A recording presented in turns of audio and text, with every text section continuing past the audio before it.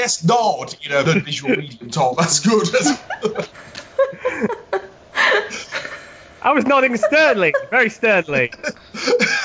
Oh, we've lost it already. It took a couple of minutes last time.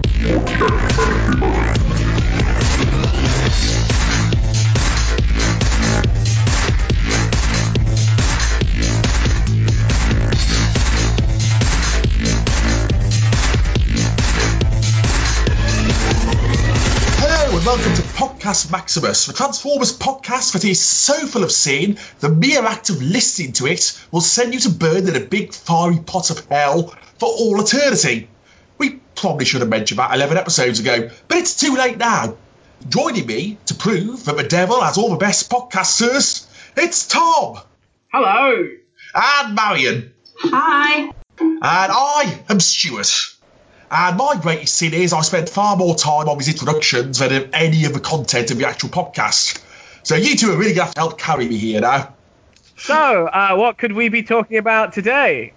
Well, as you may have guessed from my sins theme-based introduction, we are talking about Empire of Stone.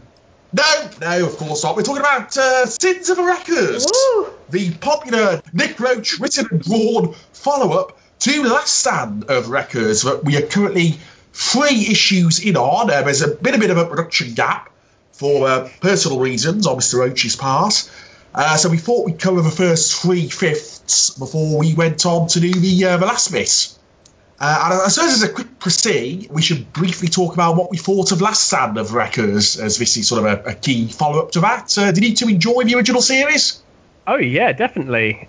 The context was different because I guess Last Stand of the Wreckers came out during a particularly bleak part of the Transformers comic run, and it was a tremendous breath of fresh air. This, I guess, has the weight of that expectation around it, and also just has better stuff surrounding it. So, yeah, I love Last Stand of the Wreckers, but I feel that this has got a harder job to follow up on it.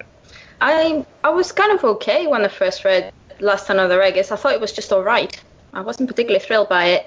It wasn't till years later when the hardback came out. I read all the extra stories at the back, and it was after I started reading more of the Mitsuya again that it kind of fell into place for me. And then I think I appreciated it more.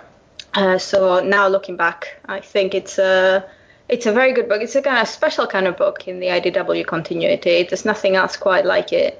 That's interesting, because when I read I thought the hardcover, all the extra content really kind of, I think it sort of sagged to the weight of things. I thought like every subtlety in the story was hammered upon with the text stories. It brought all the subtext way out. But yeah, I mean, that said, the hardcover is a lovely, displays very nicely, and I'm very glad to have it. I guess because you get all this continuity dump in the extra stories, that kind of like brought it in for me more. In my case, I think we may have touched upon this when we did Chaos Theory, Tom, so I won't go into huge detail, but I wasn't reading the comics at the time. The start of the Mike Costa era had successfully, and I thought permanently at the time, put me off the comic. But this threw me back in. Rather like Marion, I think I enjoyed it more the first time I read it. I enjoyed it, but just thought it was generally okay. Thought it fell apart a bit at the end. But every subsequent rereading has made it more solid, more enjoyable, brought out more subtleties. I love all the extra stuff. I think Bullets is a fantastic story. Nice to see some added depth for Skyfall. They named the James Bond film after him because of Bullets, I believe. And yeah, it's a very, very enjoyable series that set a benchmark for the time. I think since Nick Roach has sort of got a bit overlooked, because at the time, obviously he was the established writer stroke artist. James Roberts was sort of his mate that he brought in to help out. But because James has gone on to do so much more, I think people tend to forget just how much that was a Nick Roach project that he had help on, rather than a James Roberts comic that Nick Roach did a bit of work on, which I think is how people tend to view it retrospectively now. Yeah, I think especially because Bullets was something of a backdoor pilot, is a word I've learned from you. That's 2 words, Tom. See, I learn more every day. A backdoor pilot for More Than Meets the Eye in a lot of ways. What I didn't really get a feel for with Last Stand of the Wreckers was Nick Roach's actual writing style, because before that he'd done just Spotlight Cup, I think. And since then, he also did Spotlight Megatron, but because that'd been co-written with James Roberts, it was hard to tell what was Nick and what was James. And now I think I have a much clearer feel for that. So can you go back to Wreckers and now to the Last Stand of the Wreckers, and now do you play that game where you try and pinpoint? Well, we know that the first couple of issues are pure Nick Roach. I don't know. I don't want to try and guess. The two of them have worked together or have been friends for a long time anyway. So I don't think their collaboration works exactly the same way as, you take this bit, I take this bit. I think they bounce ideas off each other. So sometimes it gets really difficult to tell what would have been a Nick Roach idea, what would have been a James Roberts idea. But I think Nick Roach is actually much starker in his writing. There is humor there, but I think James Roberts brings a very different kind of humor. It's kind of bantery humor, and it's kind of like more bouncy, more lively. Nick Roach's writing so far in Sins has been, quite bleak. And we accuse James Roberts of being quite depressing at times and making his readers miserable. But I don't think quite in the same way that Nick Roach is doing here, even though he hasn't so far killed anyone I care for in Sins of the Wreckers. Polar thoughts, worded it. But yeah, there's this atmosphere in Sins, which is very, very different. Marion, have you ever read 2000 AD, the British science fiction anthology comic? I think randomly in the past. Okay. Randomly. I'd say more than anything else, Roach's writing style as it has emerged from years of exposure to John Wagner and Pat Mills and co. That's a key influence on Simon Furman as well. A lot of his writing in the 80s is very 2000 AD, especially the Solo Death's Head series. That's it's interesting. I was going to say when we got to it, but Debris here does look like it belongs in 2000 AD, the exterior. You could imagine Johnny Alpha hanging out there quite easily. Yeah, definitely. So I do think James Roberts' sort of reputation as being kill crazy, a lot of that comes from Nick Roach. I suspect most of the horrible deaths in Sins of Wreckers are Roach-driven more than Roberts-driven. Anyway, Sins of Wreckers, issue 1. So this is for 5 years, is it, after Last Stand finished? So it's fair to say a lot of anticipation. I wasn't really expected to see a full Nick Roach series again. I felt he pretty much moved on from Transformers because of his desire to do other things. He pretty much talks about how he likes drawing and writing humans, and he doesn't really often get to do that with Transformers, so he's wanted to do more of that. That's been a bit underappreciated by previous IDW editorial teams. I think he's mentioned Auto Assembly, but his sort of previous editors have told him they were more interested in him as an artist than a writer, which it's nice for that to change. Yeah, so, as an asset, he's been really, underused. But we got him back. So what were you expecting before going into this, then, you two? Were you expecting just Last Stand 2? Or something more different, or? I think that cover, the first image released, right? The cover with Verity with a face and shadow and a little hint of a spider web there with Springer. I think that is a really effective image and a gorgeous one. I think that sets the tone and the content pretty well. So my expectations, I think, were managed very well. I haven't been surprised so far since release of that image. I think that image was released shortly before Auto Assembly, am I right? It would have been about that time, yes. I saw 3 first issue, so yeah, it must have been about then. So I hadn't really thought about it that much, but because Nick Roach had a panel at Auto Assembly where he talked a bit more about it, and he talked to anyone who went over to see him. So you could, catch little snippets here and there of what he was telling everyone. And he made it clear from the start that this wasn't going to be, at least it wasn't going to start off as Wreckers had. It was going to have more of a noir feel to it. It was a mystery. It was starting off slower. So I came in expecting that. Visually, it was the first thing that took me looking at the issue, because I don't read the previews because I'm going to buy it anyway, so I very rarely bother with the previews.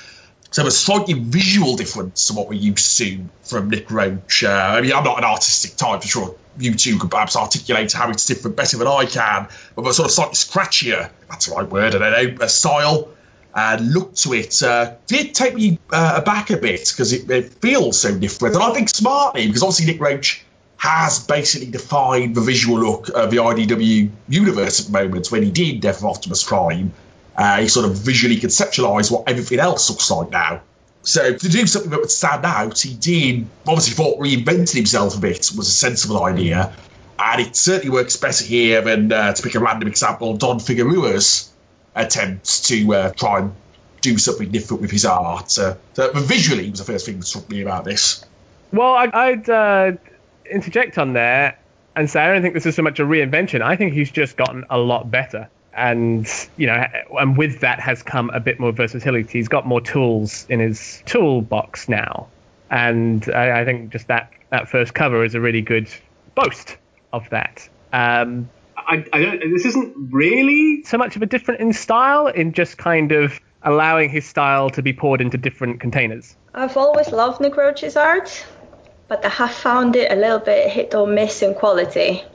I think when he does it well, he does it amazingly well. When he's rushed, it can come across as quite sloppy, perhaps. I agree, this is Nick Roach at one of his best. And it's not just him, Joss Burcham, what he's done with the colours here. This is one of my favourite Transformers books, art-wise.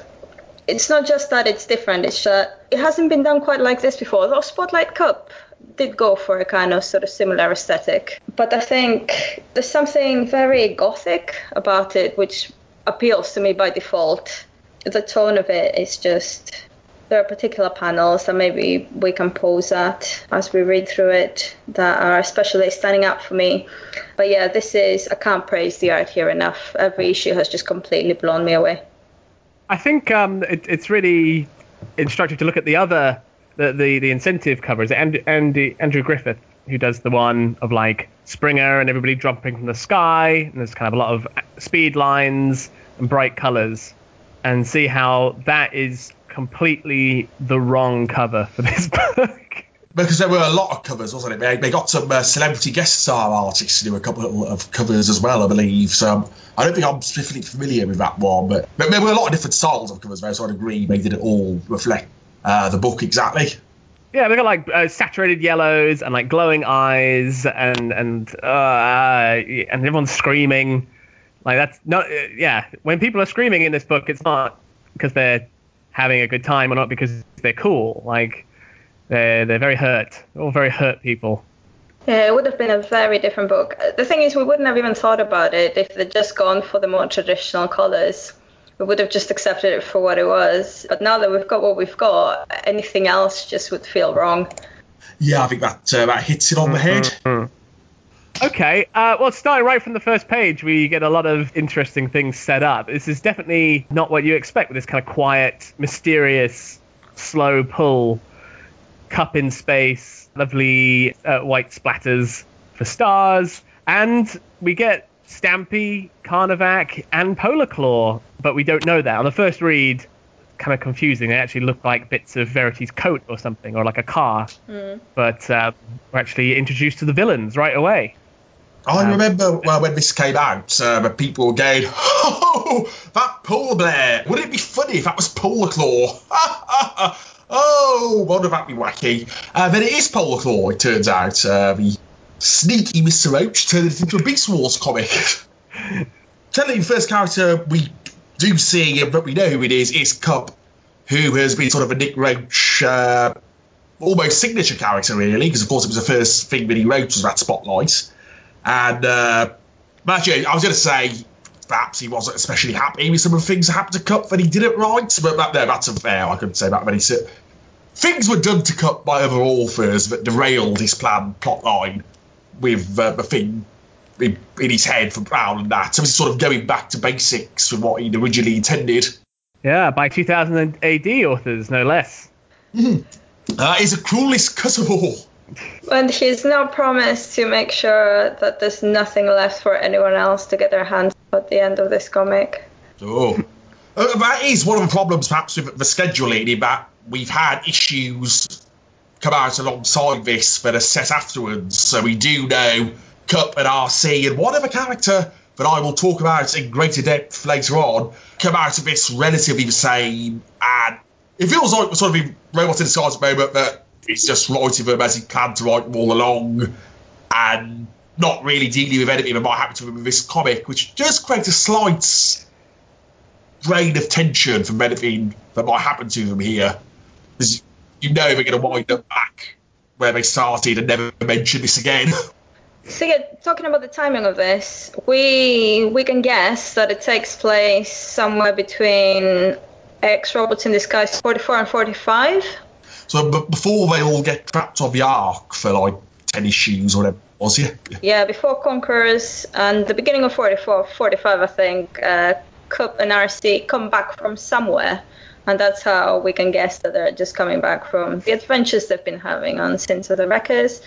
The last time we've seen Prowl was at the end of Combiner Wars, where he has this massive fight with Optimus and then gets dragged to safety by... Oh, it's Rat Trap, isn't it? Yeah. Now, will that get picked up on there? Because obviously Rat Trap is a Beast era character. These are all Beast era characters being naughty here. Is he in on it, or...? I was sure that Rat Trap was going to be the villain of this. So we leave it off with Rat Trap basically saying, you're going to have to do something to make this right for me because this hasn't quite ended up the way we expected. And the next time we see Prowl is on the very first page of this issue where he's in Nome, Alaska. And then we lose sight of him. And then we assume is when Mayhem get to him. So we don't know what's happened between issue 42 and seeing Prowl here. I just want to say how much I love that it is like set in a small town. Like a sparsely populated town, like right from the first page. Like, this is a story which happens in Nome, Alaska, a place you've never heard of, but I assure you has been researched to at least a passing degree. I like it. It's a good mission statement. Often when Transformers use real places, they're either like quite generic versions of big cities or just sort of desert. And of course, this sort of area, it's not quite Canada, but it's in the same sort of ballpark geographically. That's an area Simon Furman likes a lot. He set many of his British Transformers stories around that area just so he could put polar bears in them. He likes polar bears. And that, I think Nick Roach even said at the top, before we found out what was really going on, he was like, oh, the polar bears just a homage to Simon Furman. He said that at some point, for a sneaky scamp that he is. But so it's got it's sort of a homage without being an overt homage, and of course it's evocative of things like The Thing and 30 Days of Night and Alien v Predator, that classic. The Thing was Antarctica, and I think so was Alien vs Predator. It's snowy and icy and small town. It's a small town in Alien. Anyway, it's a whaling town as well. That would be Arctic. Yeah, Antarctic is uninhabited, and Arctic does have, gold rush towns and things like that. Yeah, also this is Alaska, yeah? Yeah, it's visual homage, it's not an exact... Okay. And it is I find the setting... I mean, I love the snowy setting, and I know Nick Roach said he chose that specifically because he wanted it to be a kind of Christmassy kind of story. That was before the holiday special was announced. But I think it's very integrally part of the... sort of the feel of the story here, and I love how there's mention to it being really cold, Verity's kind of thing, kind of shivering, and obviously all the animals come into it. I wonder what they would have been if it wasn't set somewhere. Would they have been just like, I don't know, random bears and random hares? But yeah, that's why I love it. It's like from the intentionally silly ones like Clawjaw. Actually, even giant, colossal squids and giant squids do found somewhere up in the Arctic. But yeah, like the setting informs like the palette, the tone, the characters, even the beast forms, and even Stakeout is drawn as an Alaskan police vehicle. It's thorough in a way that setting something on Garrus 9 doesn't have to be. I really like how Roach has embraced the fact that this is set on Earth and you can take cues from what happens on Earth. And I've been tooling around on Google Street View this morning, and I'm pretty sure he's done the same thing. These are the same sorts of structures. Even just when they're on the pier, that's all there. It is these sorts of people driving these sorts of cars in this sort, and even the trees are on point. It's great. I more of that sort of thing. And what do we think about the inclusion of RC as one of the new team there? Because I do know at least one person who they really dislike IDWRC, and they were put off by her inclusion in scenes. So, do we like her? Dislike her? I like RC. Like with Prowl, when different writers pick her up, I find her depiction to be very inconsistent. I can see RC with the Wreckers, they fit. Although she's not quite as happy following orders, just following orders. I can't see her as a Wrecker maybe, but I can see her hanging out with them in the same way that, she seemed happy hanging out with Whirl back in Dark Cybertron. If you're going to have a story about Prowl, I think RC would have been in it. So it's a logical inclusion. Yeah, I quite like what Barber's been doing with RC. He's kind of rehabilitated her in a way that I think's credible. I like that she's a recent convert to the Autobots, and she's kind of like come in through the back door through being Prowl's off the books assassin, and has like come to embrace their good qualities, and to the point where now she is quite incensed by how she feels like the wall was pulled over her eyes, and now she is this idealist. She's also like a bit autistic. I think that's my read on her. She's not very good with people. She's obviously had this trauma in her past, and is a bit kind of hung up on who's telling her what to do and why. And I think that those are all part of the themes. It's all about being disillusioned with your side, crimes committed in your name, and the ideal and the contradiction of your ideals. I think she's a perfect character for this, and they're really great. So that it's our through line. She's our point of view. Yeah, I'd agree with Barry, and she's a sensible inclusion. And you, because you said the same thing, Tom. Sorry, both of you. I'd agree with both of you there. In that, the inclusion of Prowl as a central character makes her inclusion as well sensible. I don't think she maybe comes across all that well in the 3 issues so far. She comes across as a bit dim in places where she's pointed at the dying, vomiting human again. You've put Prowl somewhere, haven't you? Come on, where have you put him? Where is he? I don't believe you're not behind this. And I cringe a bit at that bit, because she was just felt a bit slightly too thick. She's very brutal, and and she's a bit slow on the uptake. She's been a blunt instrument for the longest time. And she's not socialized. She doesn't know what humans are, really. She reacts to things without knowing the details. I don't think that's out of character. It just felt a bit more heavy-handed than usual for her. But in my opinion, anyway. But oh yeah, I can agree to that. Yeah, it is pretty heavy-handed. I mean, it is for these dramatic beats. Like, she's got a hit Cup over the head, so that now we don't know where she's gone, and then she interrupts this nice touching talk between Stakeout and Verity because she's blown them up. And she comes in looking like a vision from hell. Good, then we're into the very 2000 AD-ish Debris, which I never thought of as a space station before, to be honest. So I'd have always painted it as a base on Cybertron. So that's an interesting little detail. And what I love is just a casual reintroduction to Impactor, because he's been missing from present-day fiction for the full 5 years since Last Stand. There's been a bit of a mystery about where he is. He's felt like an odd exclusion for more than meets the eye at times, as Megatron's presence there. I felt like that was very deliberately avoiding bringing those two back together. So it's not the fact that when we come back to him, he's hanging around Wrecker's base, just sitting around, not doing much for a couple of years. There's no great mystery there. Yes, guzzle in a box. Yeah, he just went back to the office. Of course he did. He has no life. He has nowhere to go. This is all he really knows how and what to do. I like, first we see a gun, and then we see him weeping. Like, that's... he's a spent person. And, of course he wouldn't be having great, cool adventures. Even he admits, he's just kind of doing it out of momentum and not particularly sure what it is he's accomplishing by going around gunning down, presumably, innocent Decepticons. I thought it was Maximus. The page, the introduction of Debris, where you have Hubcap looking at the monitors and Impactor looking very down. The final panel, the palette on that whole page, the palette in Debris in general is fantastic. I love the design of Debris itself. But the final panel there of Impactor, just the colors, the texture, I really love it.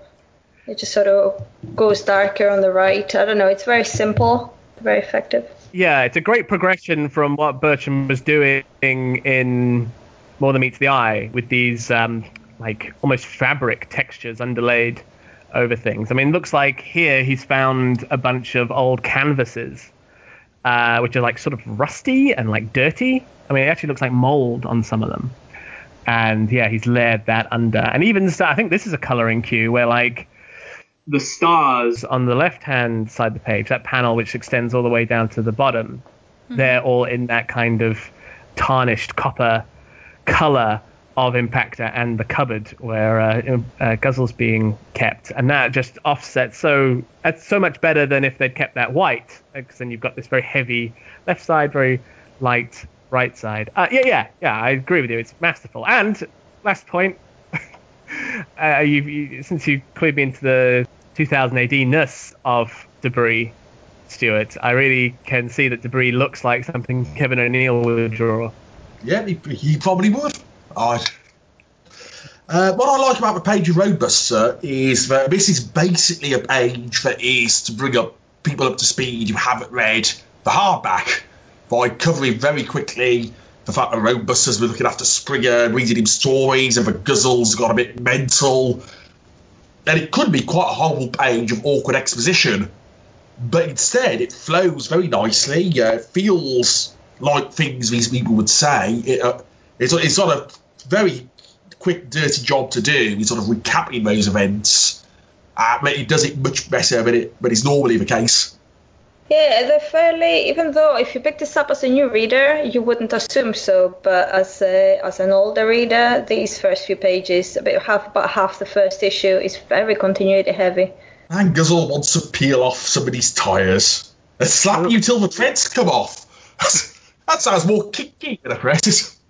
I love how that's a gory threat to a Transformer, to peel off your tire. It's just something that you would do to a toy to break it as well. I quite like that, that idea. I like how Roadbuster has finally gotten a personality. Yes, he wants to be nice now, and it's going to last for all of half an issue. They are much more mellow these days. I like reading stories. It's not about shooting people repeatedly in the head anymore. And then it's Prowl's secret office, the mystery of how Cup could get in there. I think we're all pretty much on the ball about what was going on with Cup, weren't we? It was a connection with All Hail Megatron Coda. The Prowl story at the end of All Hail Megatron. Yeah, and there's another thing that as an old reader, you can't miss this. I mean, you know exactly what's going on here. As a new reader, you might question it, think, oh, something's out there, but then it gets explained for the town issue, or the next issue rather. So it works on both levels. It works as something that rewards you for knowing what's going on, and something that is not hard to follow if you've just picked the book up.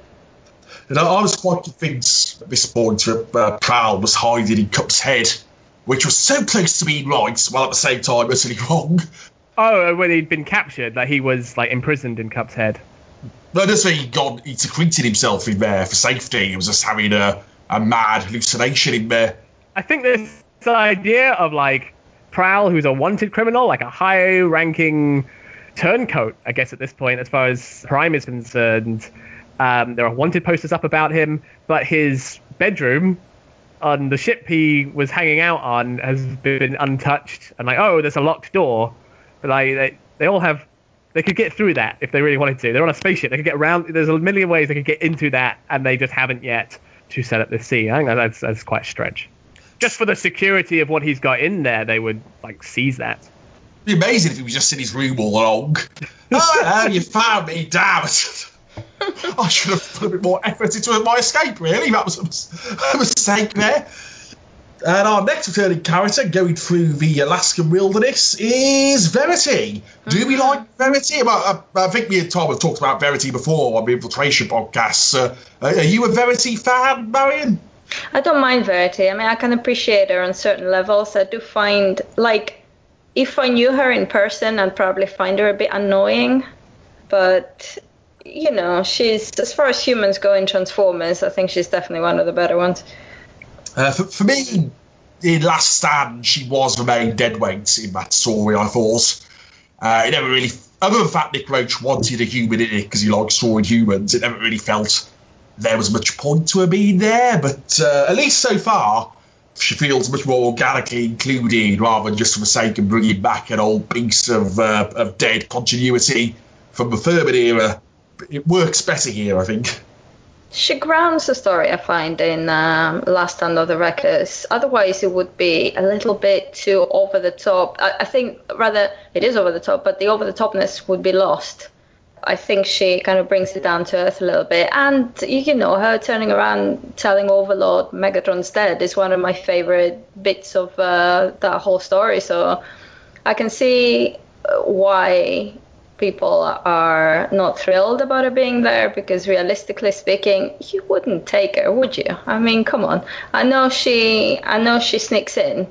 Nevertheless, it does feel a little bit like no, I don't think you should be there at all. But I don't know. I mean, it's such a common trope. I don't know. That doesn't really seem like a problem. And yeah, I think she had a good function in Last Stand of the Wreckers. I'd say my main criticism of her that she wasn't drawn very well. If you know, from panel to panel, she looked a bit weird. But here, she's drawn a lot better, and she's effectively a different character. So I think it helps she's a decade older here than when she was first introduced. So she's basically late 20s, early 30s, I suppose, at this point now. Mid to late 20s, I suppose. She was born in 1991. Oh, right, so she's slightly younger than I thought. But it avoids that problem that she had in Infiltration of being a middle-aged British guy's idea of what an American teenager is like. You could write as a functional or just about adult now, rather than trying to think, what are the kids like? I don't really know. I live in the home counties. I think her use of language is consistent with her use of language in Wreckers. She's kind of calmed down a little bit, but she's always been a bit of a smartass back in the Asians as well. So personality-wise, yeah, she's evolved a bit, but I find she's more or less the same character. And Prowl has turned out to have got a contingency for his own kidnapping.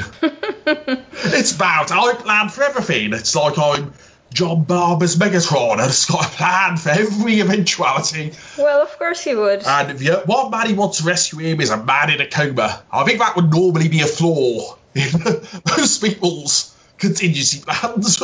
Well, he seems very sure that Springer, we don't know when he recorded this, but he's very sure that Springer is definitely exactly where he expects him to be. Mm-hmm. Yeah. And poor old Cup gets knocked out by somebody who wants to go off and disobey orders, which is presumably a little nod at Eye of the Storm from the when Grimlock knocks him out when he's going to go off to Hydra's 4. Basically, if Cup ever says to you, you can't do that, he'll just get punched. He must have some terrible concussion issues.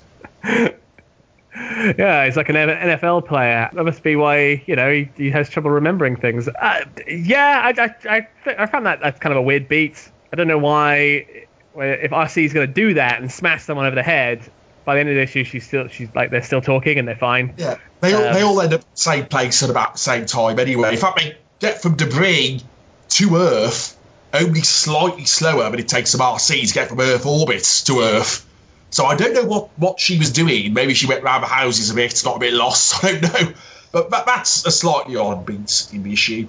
Elson issue 1, I really love the brushwork on the trees when Verity's outside. I really like how threatening Carnivac's foot is. And the scene where Prowl wakes up all wet.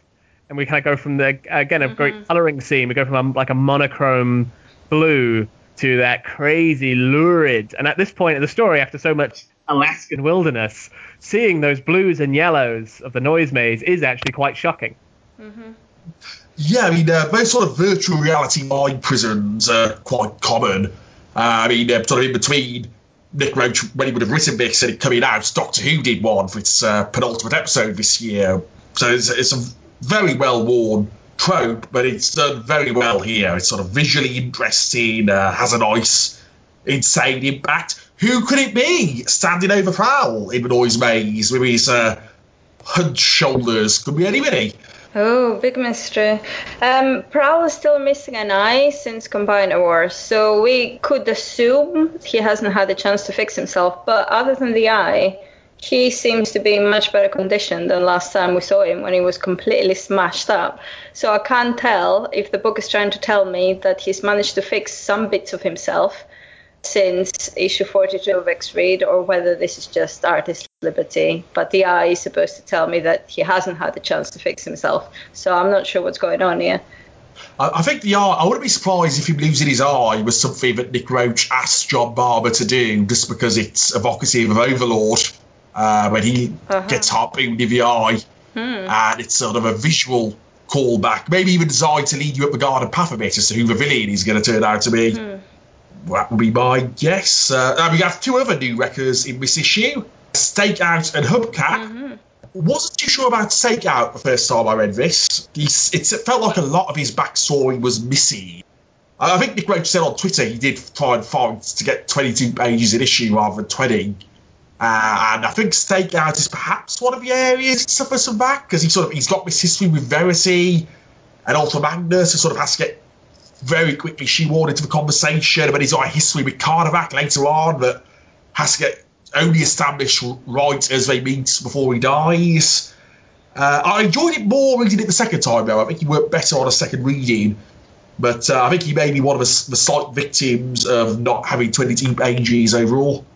Yeah, but I like him as a. I think he serves his function well. It's just nice, especially in a story like this, just to have pleasant characters who care about other people. I mean, we got Roadbuster, but he's a bit of a mixed bag. The fact that he cares is actually opposite to what we already know about him. Here, Stakeout is, the times we live in, it is kind of a bit weird to have a pleasant policeman who is opposite to the general perception of policemen. And Voltus Maximus.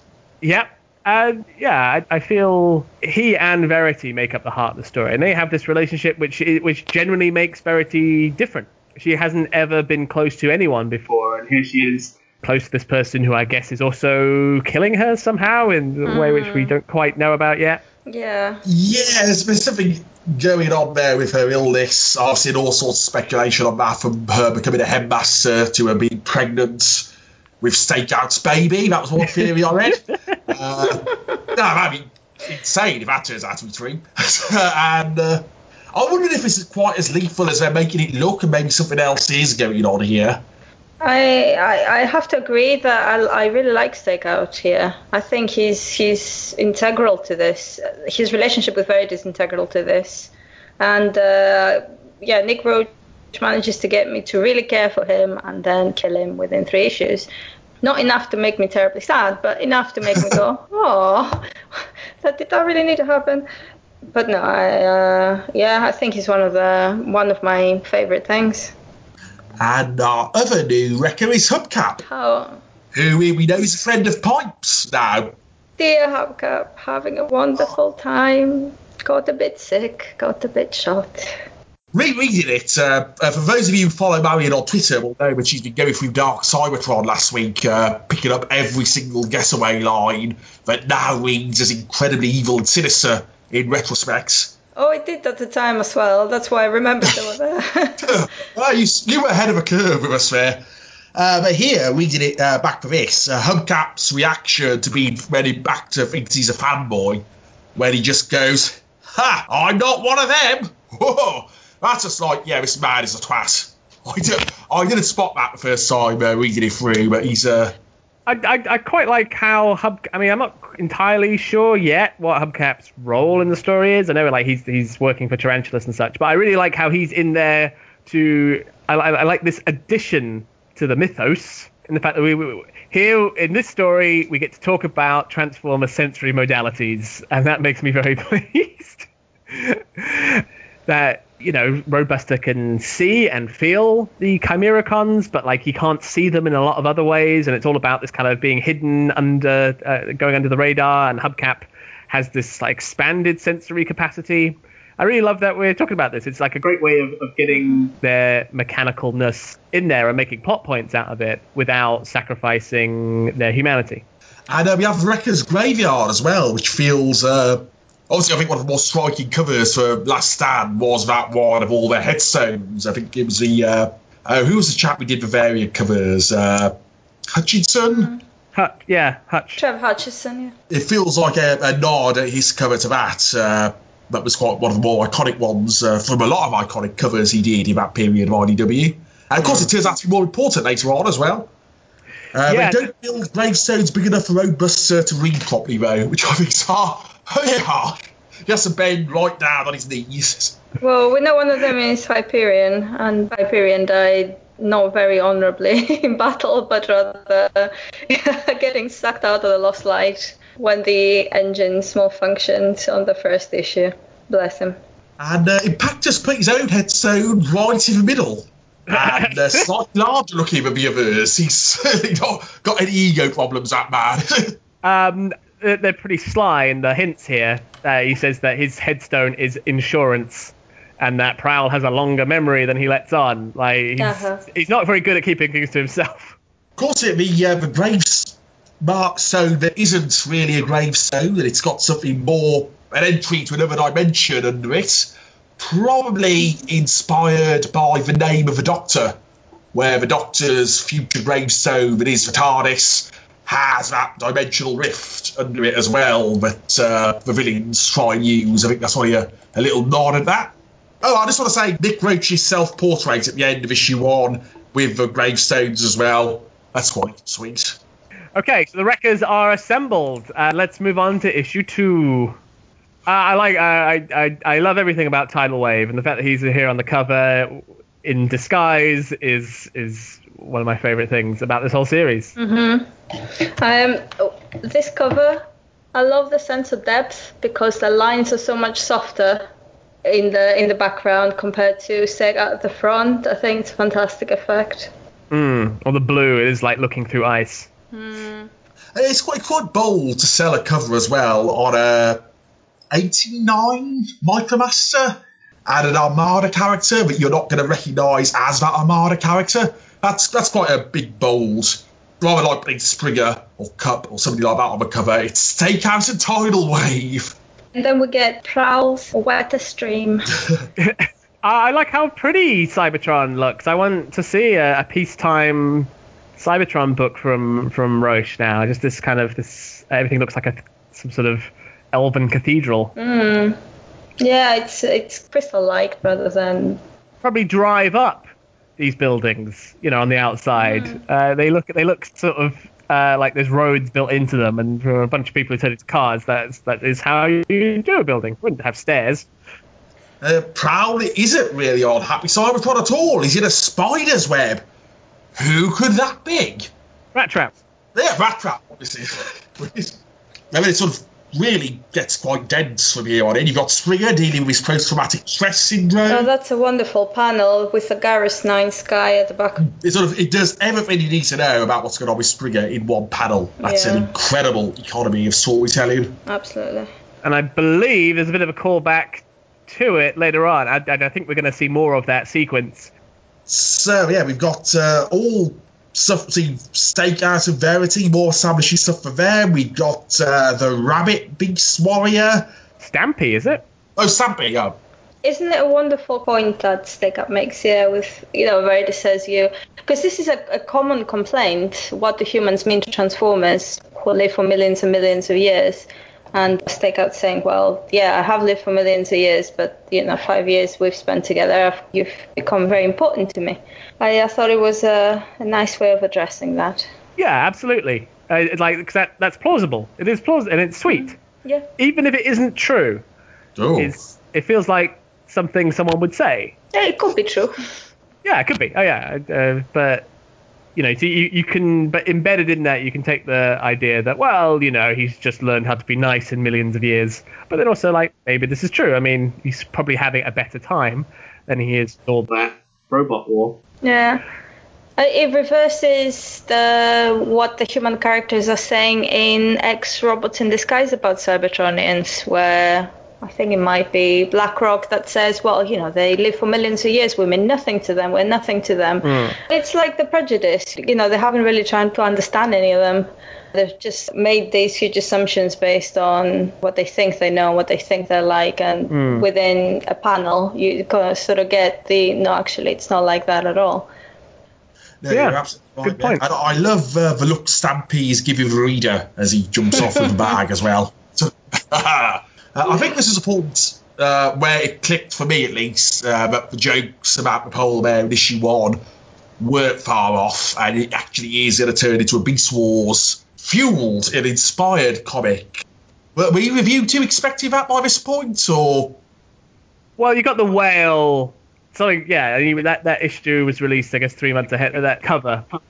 So something's up, and they do mention the animals a few times. And especially with the history of Nick Roche drawing the Dinobots, the Spotlight Shockwave. Yeah, you can kind of put the pieces together. I particularly love that this is definitely an Arctic hare.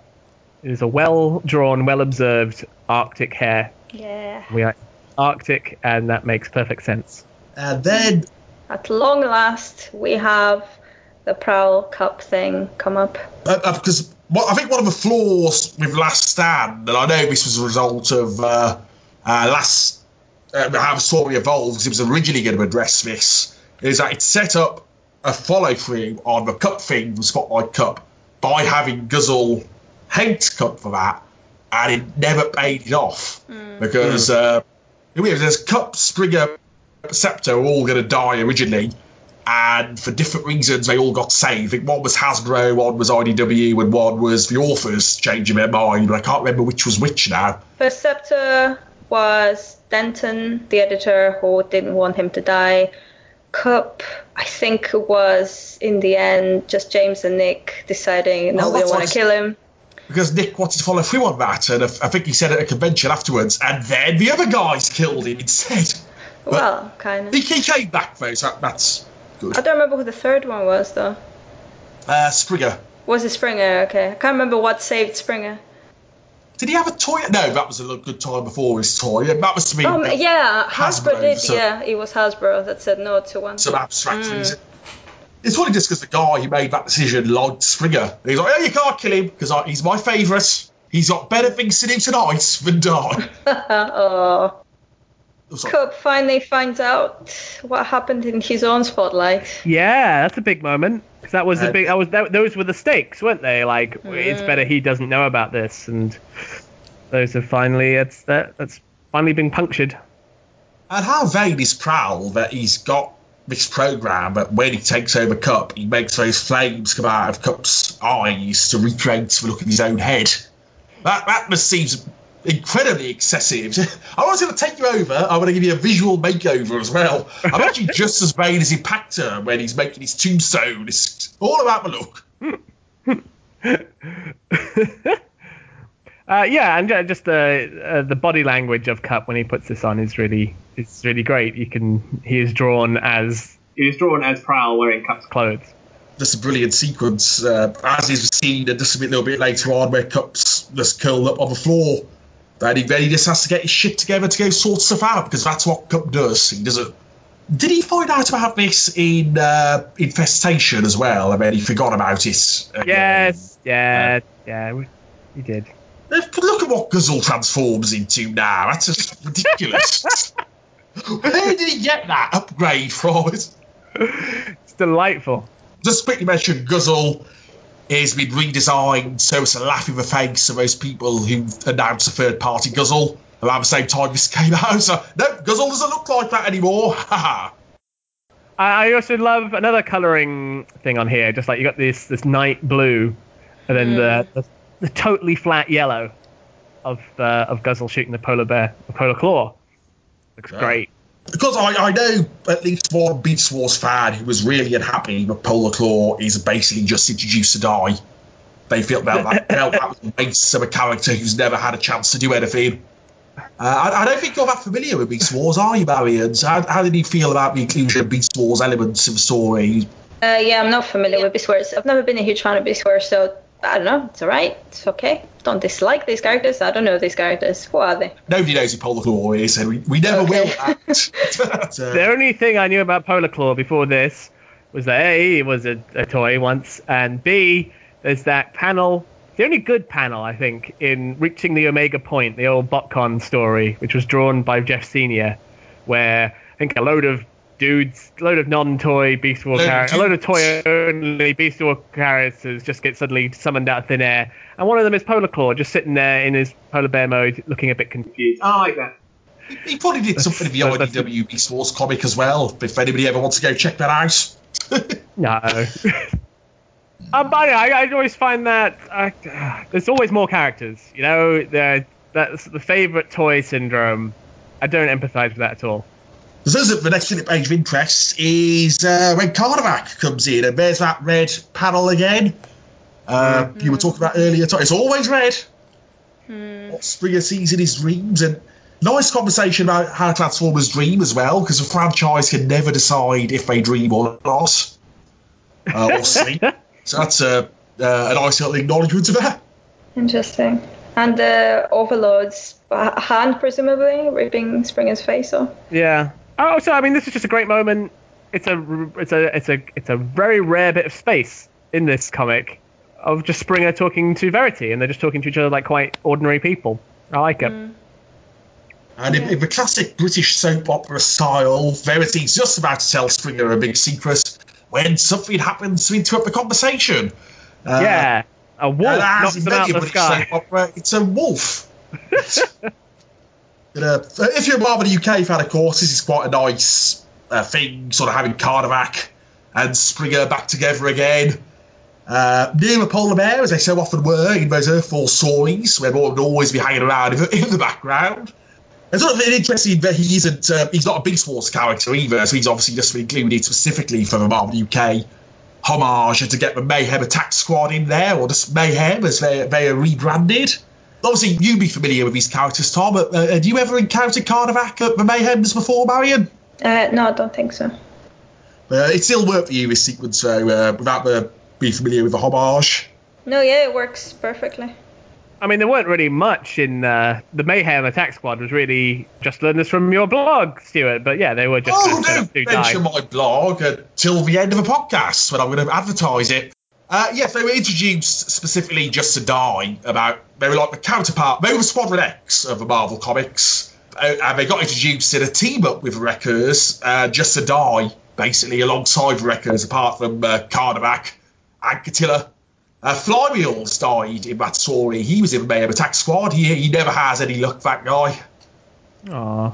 But so it's really interesting how they avoided, when they created an arch rival group for them in Last Stand of Wreckers, they didn't go for the obvious one of making it the Mayhems. But now he sort of thought, we'll do a bit of that, but not only with Carnivac as a carryover. Everything else will not be even slightly what you're expecting. Yeah, and I like an anarchist group being introduced. That's something that hasn't been done, I don't think. Have we had anarchists?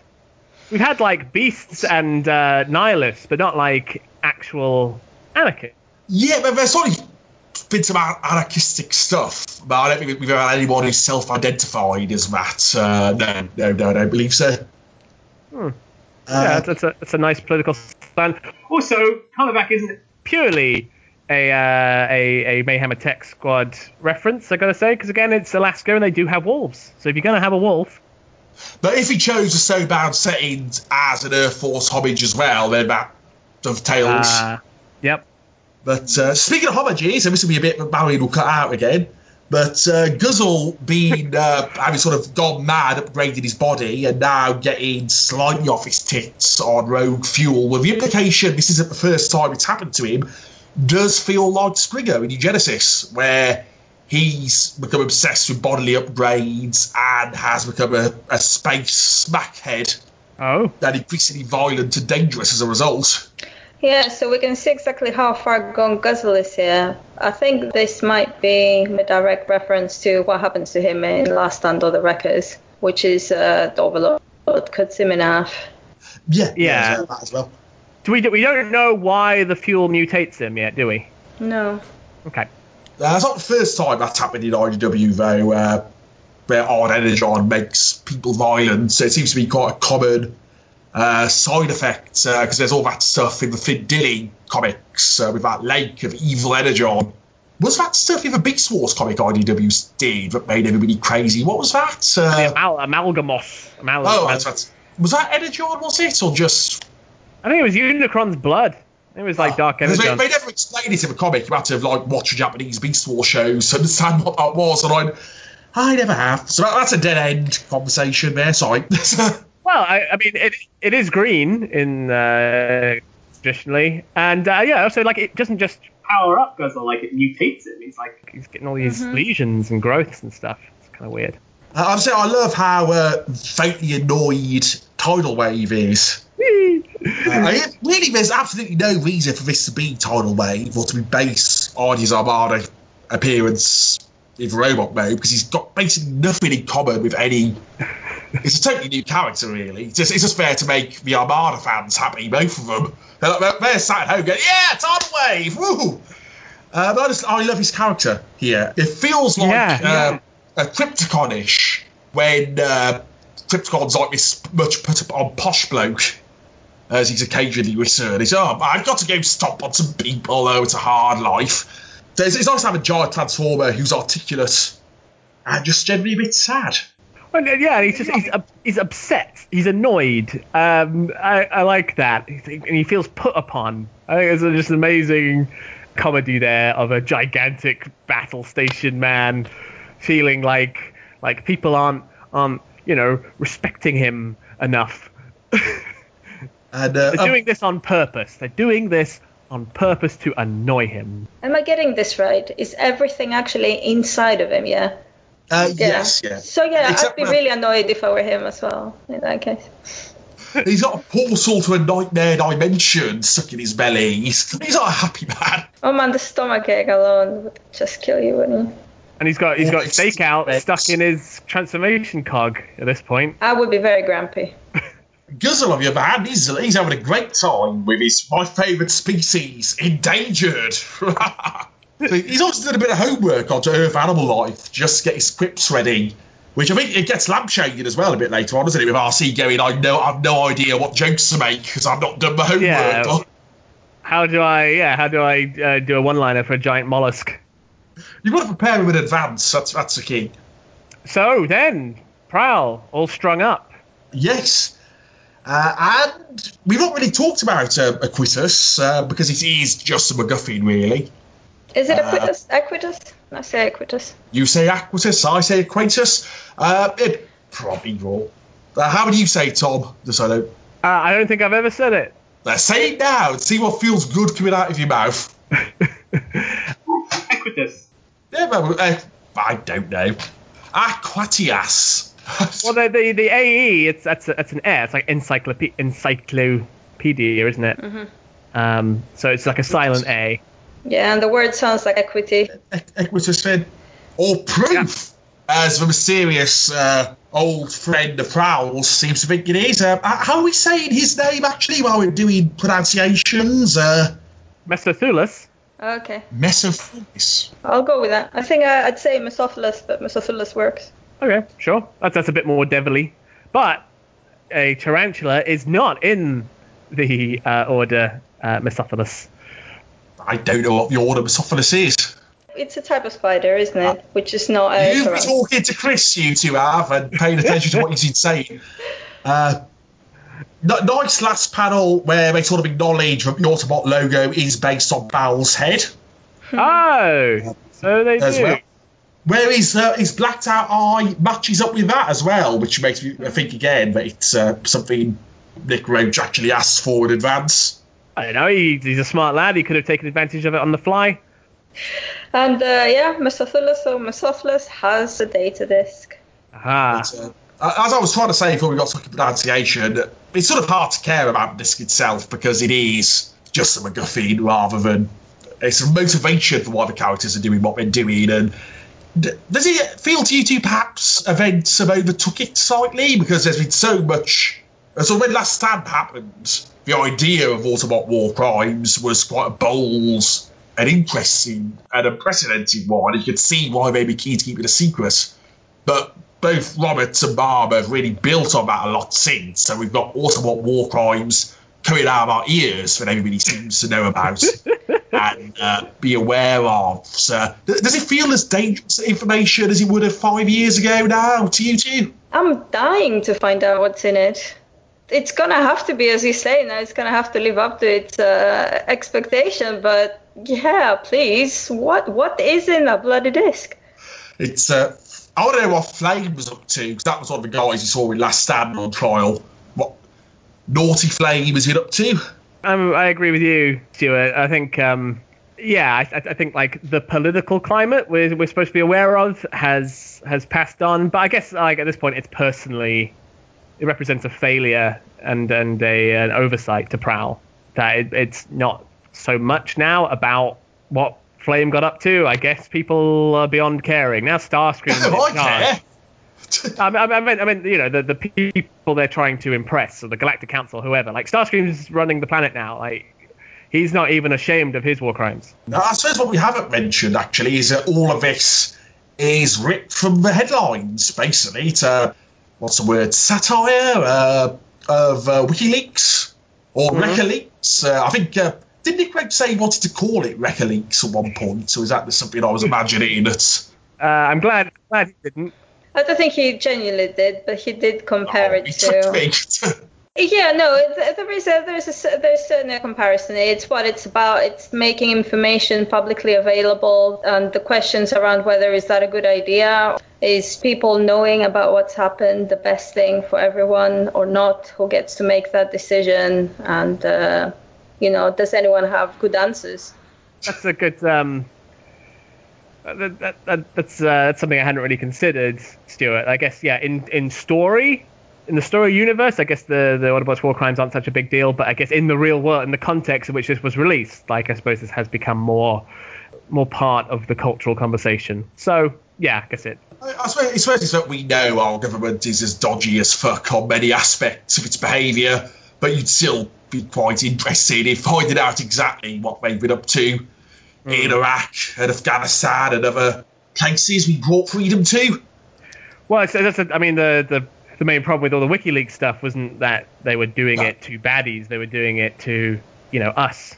Like people for GCHQ could be listening in on this very conversation illegally against international law. That wasn't recording, but they might actually be listening in. Yeah, I mean that's what we learned. That's like it was much worse than anyone dared to think. I mean, it's dystopian what we learned from WikiLeaks. From that Edward Snowden drop to WikiLeaks particularly. I mean, WikiLeaks had been up for ages, but it's. I mean, there's one of the first lines here in issue 3 is like ethics seems besides the point, says Tarantulas.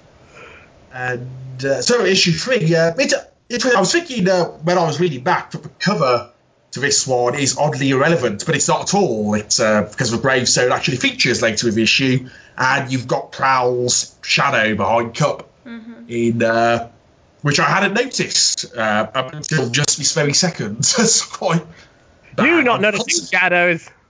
Yeah, I had to call back to my blog there, Tom. And the radiation suits from Spotlight Cup. It's apparently the design of those didn't really change much in millions of years.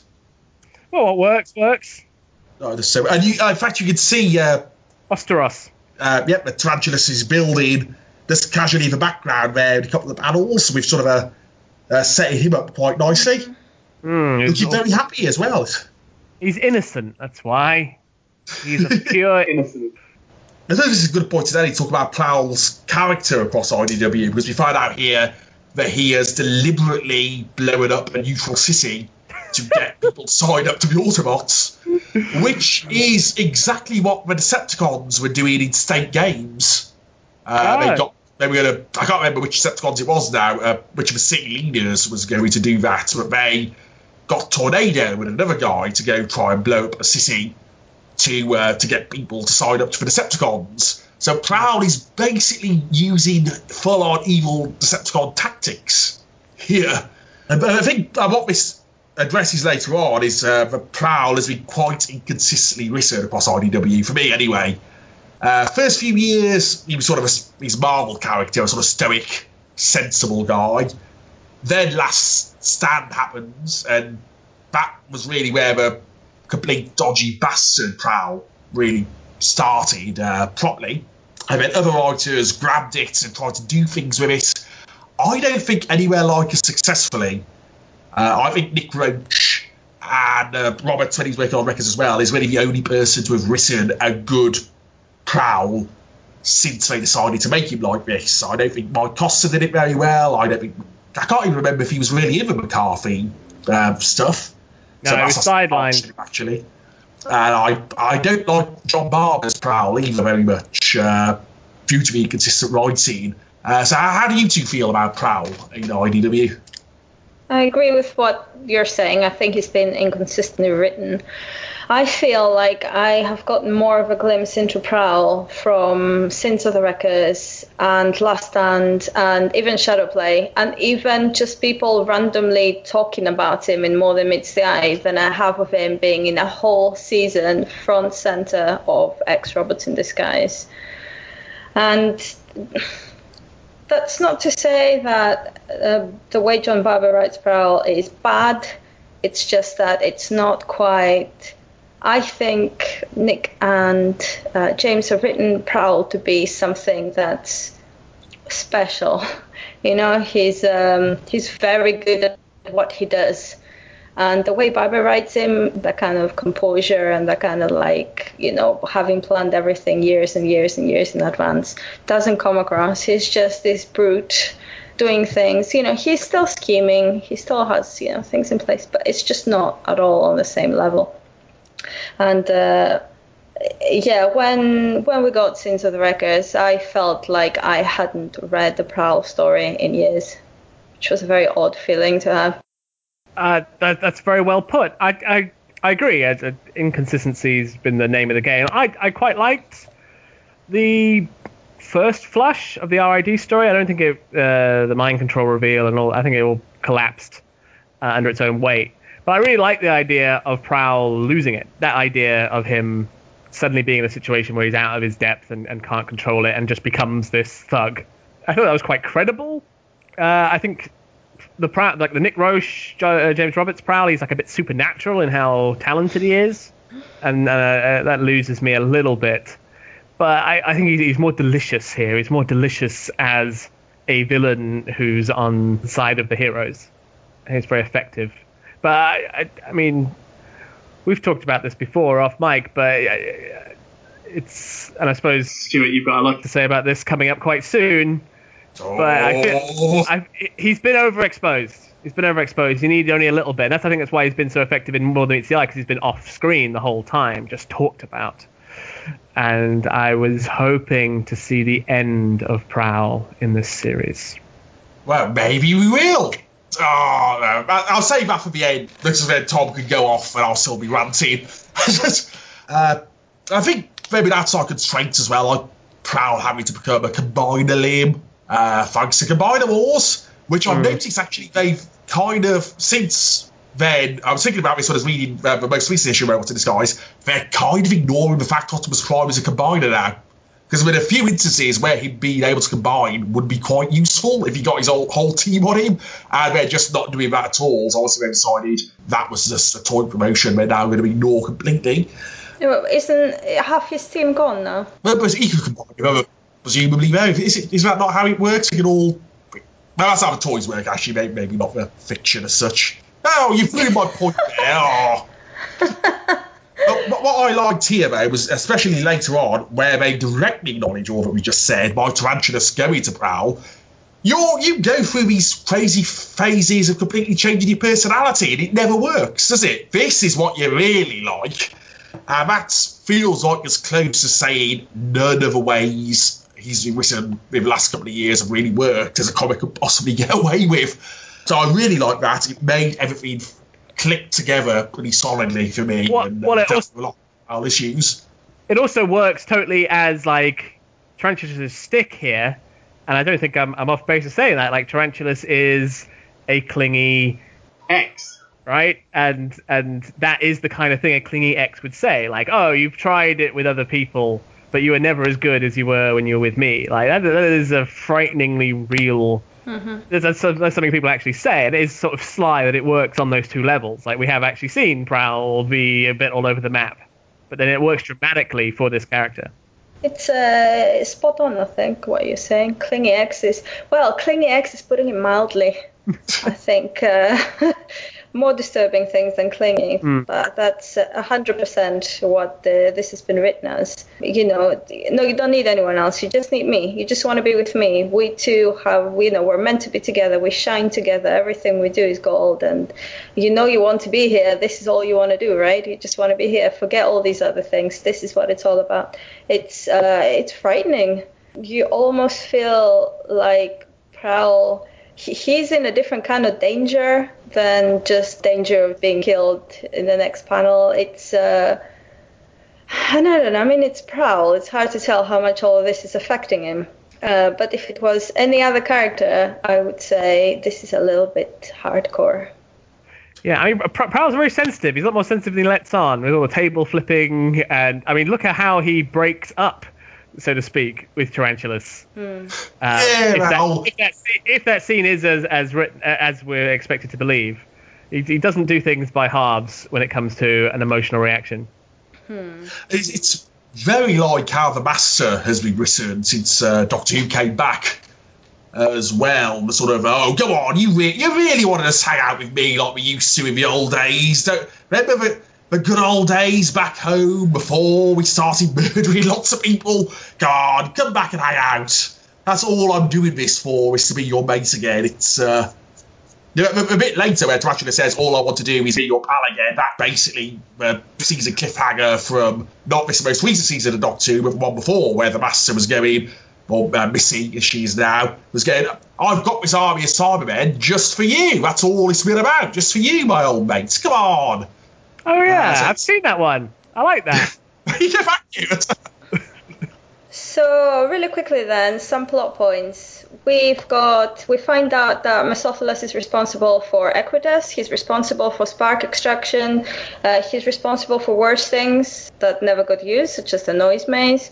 And he also devised this sort of like prison state of mind where you just get your best dreams being lived over and over again, that Prowl thought was too nice a punishment for anybody.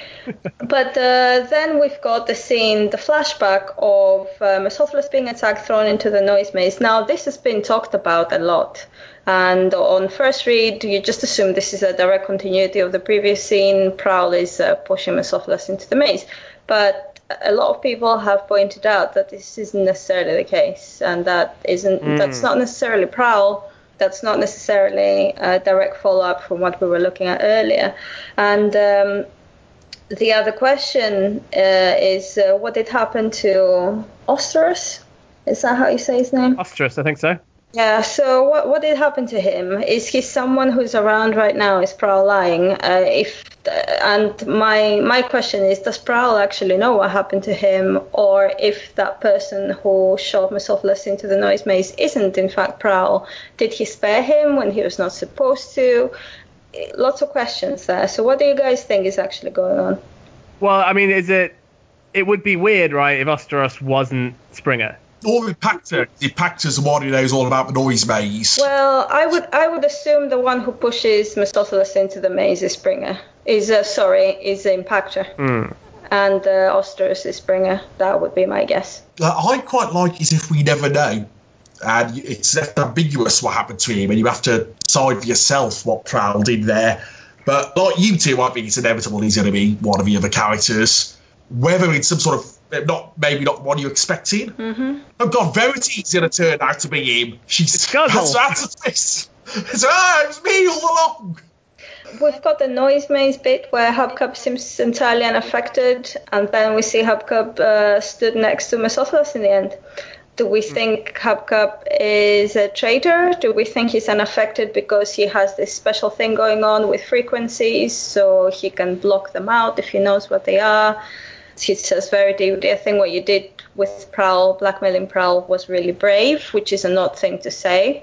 And I don't know, as a completely random thing to throw out there, Prowl was indirectly responsible for Pipes' death.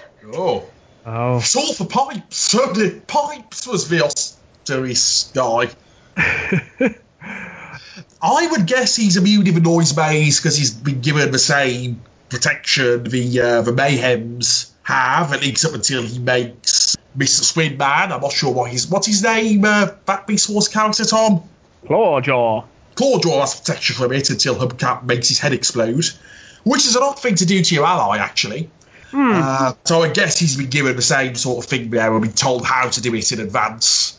He's Tarantulas is inside man in the group. He mentions whether he's really the inside man.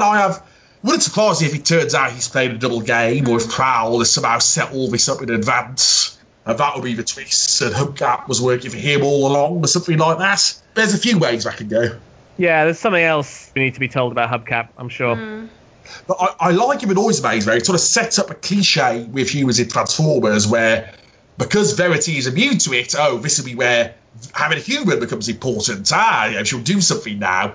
And then that instantly gets cut off by Hubcap making his other guy's head explode and then putting his fists in to grab her. It's a nice little subversion of the cliche there. Well, I suppose that's going to come up again. Probably, yes. Verity's going to have to go into the Noise Maze to catch Stampy or something. So we get the reveal. That Toothless is Tarantulas, and he's a scary tarantula. Oh yeah, we didn't actually mention that. Apparently quite an accurate tarantula as well, I've been told. Yeah, we have a fellow TF archiver, Chris Catherine, who's just... I believe, is it Notobot or Numbat he's on the archive? I always get those two mixed up. I think he's Numbat. He's just been named a fellow of the Royal Entomological Society, so he knows his stuff on spiders. Congratulations, Chris. Yeah, congratulations. But he's never noticed that a spider isn't that big.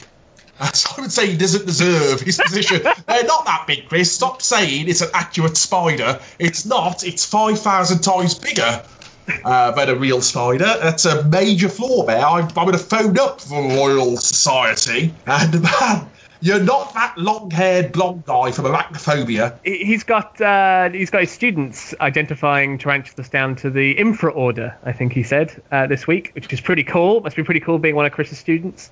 And this is the thing I really wanted to know from him, which I suspected was the case.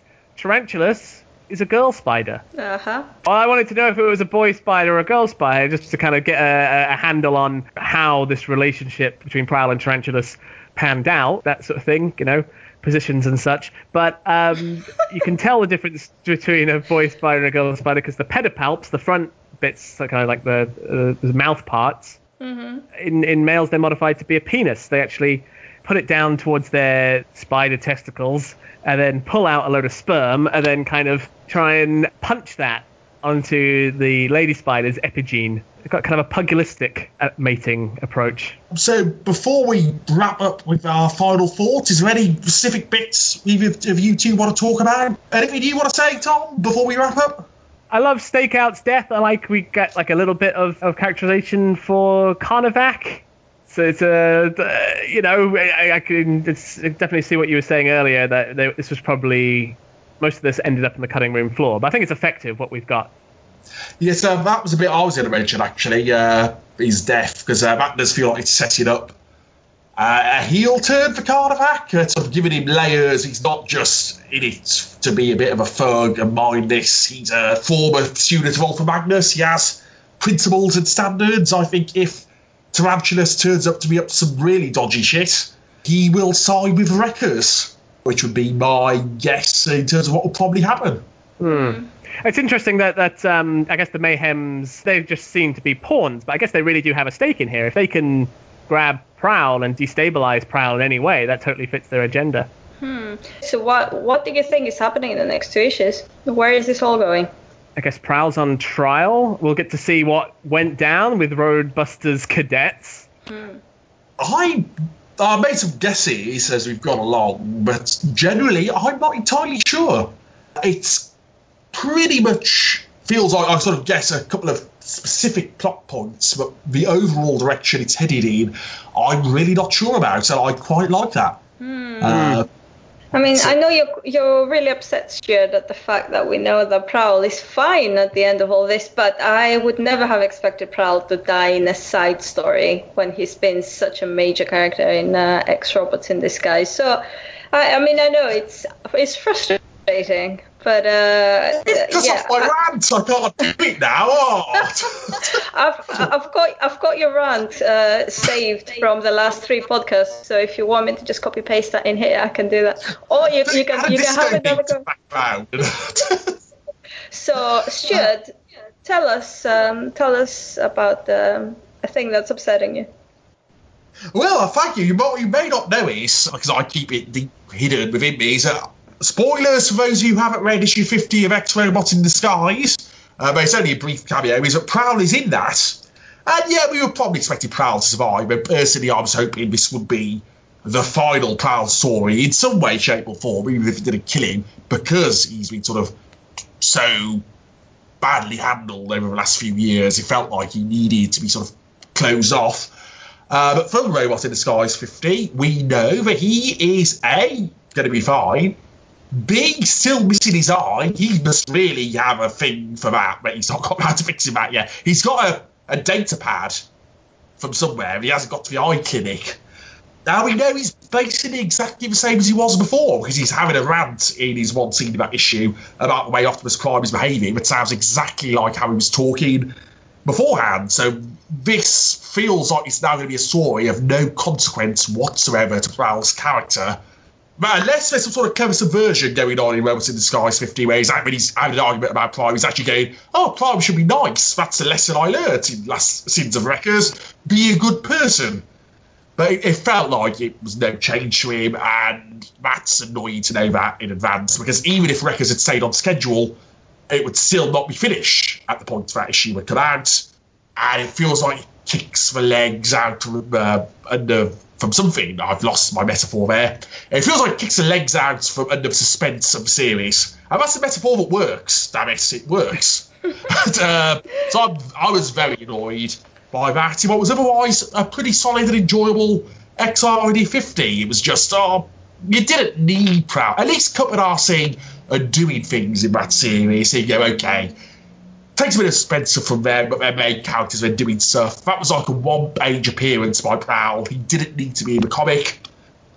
There's something involved in issue 51 that works much better, which I won't go into huge details with because Mariel hasn't read it, but it works there as a parallel to something that happens in this comic.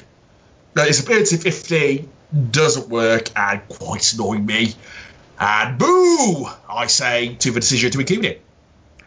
Yeah. Well, that's you're not wrong. I don't feel too bad about it because I don't know. I in my head, Sins of Wreckers is kind of happening in its own little world. It's nice when it has these touches to Robots in Disguise and More Than Meets the Eye, but I feel this stands as its own work well enough. I know what you're saying. It feels like even in that one panel, Stuart, the Prowl is just Prowl.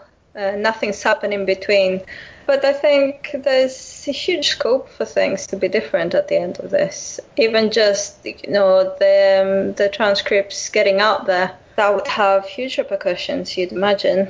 Given how delicate things are with the Autobots at the moment, what Optimus Prime is trying to do on Earth, and the fragile relations with the colonies. Yeah, and the grey morality of some of the Decepticon groups we've encountered. I think there's still a lot that can happen here. Who knows? Maybe those 2 kids are gonna get married and have lots of spider babies. Yeah, I guess that's the only thing we're not considering. Maybe they do hook up again. Well, you only see Prowl from the waist up in, maybe even just up from the shoulders in Robots in Disguise. So he might just be in a big web whilst he's looking at that. The big sort of tendrils round Prowl, giving him a big hug, going, oh, it's good to be back together, you little... Come back to bed. Turn the telly off.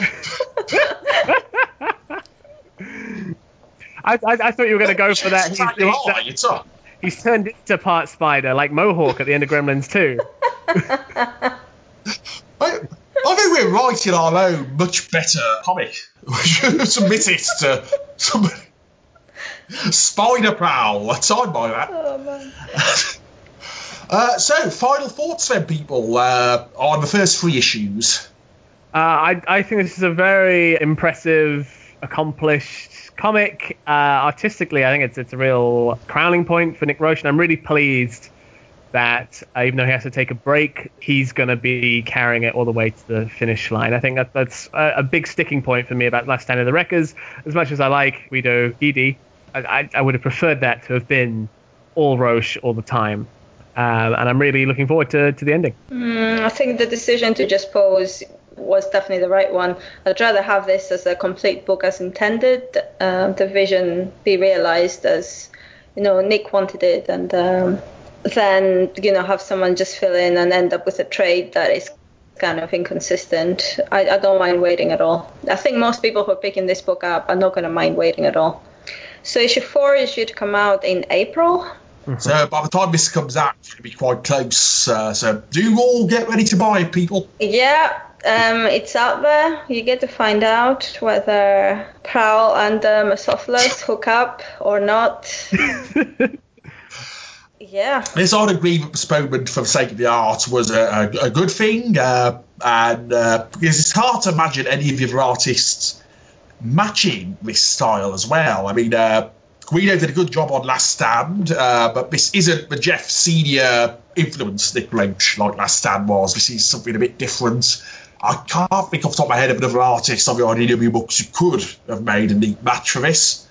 Maybe perhaps a consistent colouring might have helped. I don't know, but I think overall, Nick Roche is probably the most consistent creative talent IDW have. If he draws something, it always looks great. If he writes something, it's always great. When he's doing both, they're both great. I don't think he's ever really took a misstep in either field. Even the best of the other authors have had their off days or made their mistakes. He's pretty much always straight down the line. So I'm really looking forward to these last 2 issues. I hopefully won't prove my last sentence wrong. And I think there's some good stuff coming in April. Okay. It's always lovely talking about this stuff with you guys. What are we going to do next? I would imagine next one... Well, we always say what we're going to do next when we do something else. Probably it'll be Molten Meteor 51 will be the next one, I would think. He says that's next week. I'd quite like to do Robots in Disguise 50. I know there's probably not as much to talk about there. But Marion, we can do 51 as well, actually, if you want to. Yeah, well, when you read 51, do you want to talk about that? Okay, let's go for that. Okay. Just talk about All Hell Optimus. Thank you for listening, everybody. At TF Archive, there is a discussion thread where if you sign up, you can leave feedback, ask things that you might like to hear us talk about in future. And we're on iTunes, as I keep saying now, so I'm quite excited by that. So you can subscribe and have it plugged directly into your device. Like and download of an Aquatius trial transcript. Aquatius, even. I'm going with my pronunciation. And the 3 of us are all on Twitter. I am at Inflatable Dalek. Marion is... I'm Morta. I'm MORTAH. And Tom is... Tyrone McNally, all one word. And if you've enjoyed this and would like to hear more of my inane ramblings, why not check out my website and blog, The Solar Pool, Weebly.com, where every week I talk about an issue of a British Transformers comic, and it's sort of a reverse of this, where I instead point out things that have an influence on IDW comics rather than the other way around. Tom, do you have anything you'd like to promote that you're up to? Oh, I'm so glad you asked. I'm working on an audio play at the moment. If you like my voice and my wild gesticulations, which cannot be heard, then there's several hours of it available at the Saga of the European King.bandcamp.com. There's the second book of that is going to come out very soon, around May the 16th, I think. And is there anything you'd like to promote, Marion, that you're up to? Well, I suppose I should mention I do like taking pictures. I have a Tumblr account which focuses specifically on my toy photography, and a lot of that happens to be Transformers. So follow the link that's on my Twitter, and that's going to take you to my Flickr and various other places where you can see some of that. And you can also get phone covers with Marion's photos on. I've got one myself. It's incredibly tough, because she demonstrated when we were at the James Roberts signing the other week, where she just threw it on the floor violently. Yeah, let's see how strong that is. And it didn't even crack. So it's He doesn't make phone calls anymore, but the case is fine. I was just testing the quality shield there. I see, it was brilliant. And on that bombshell, we will see you all next time, people. Everybody take care. Farewell. Bye.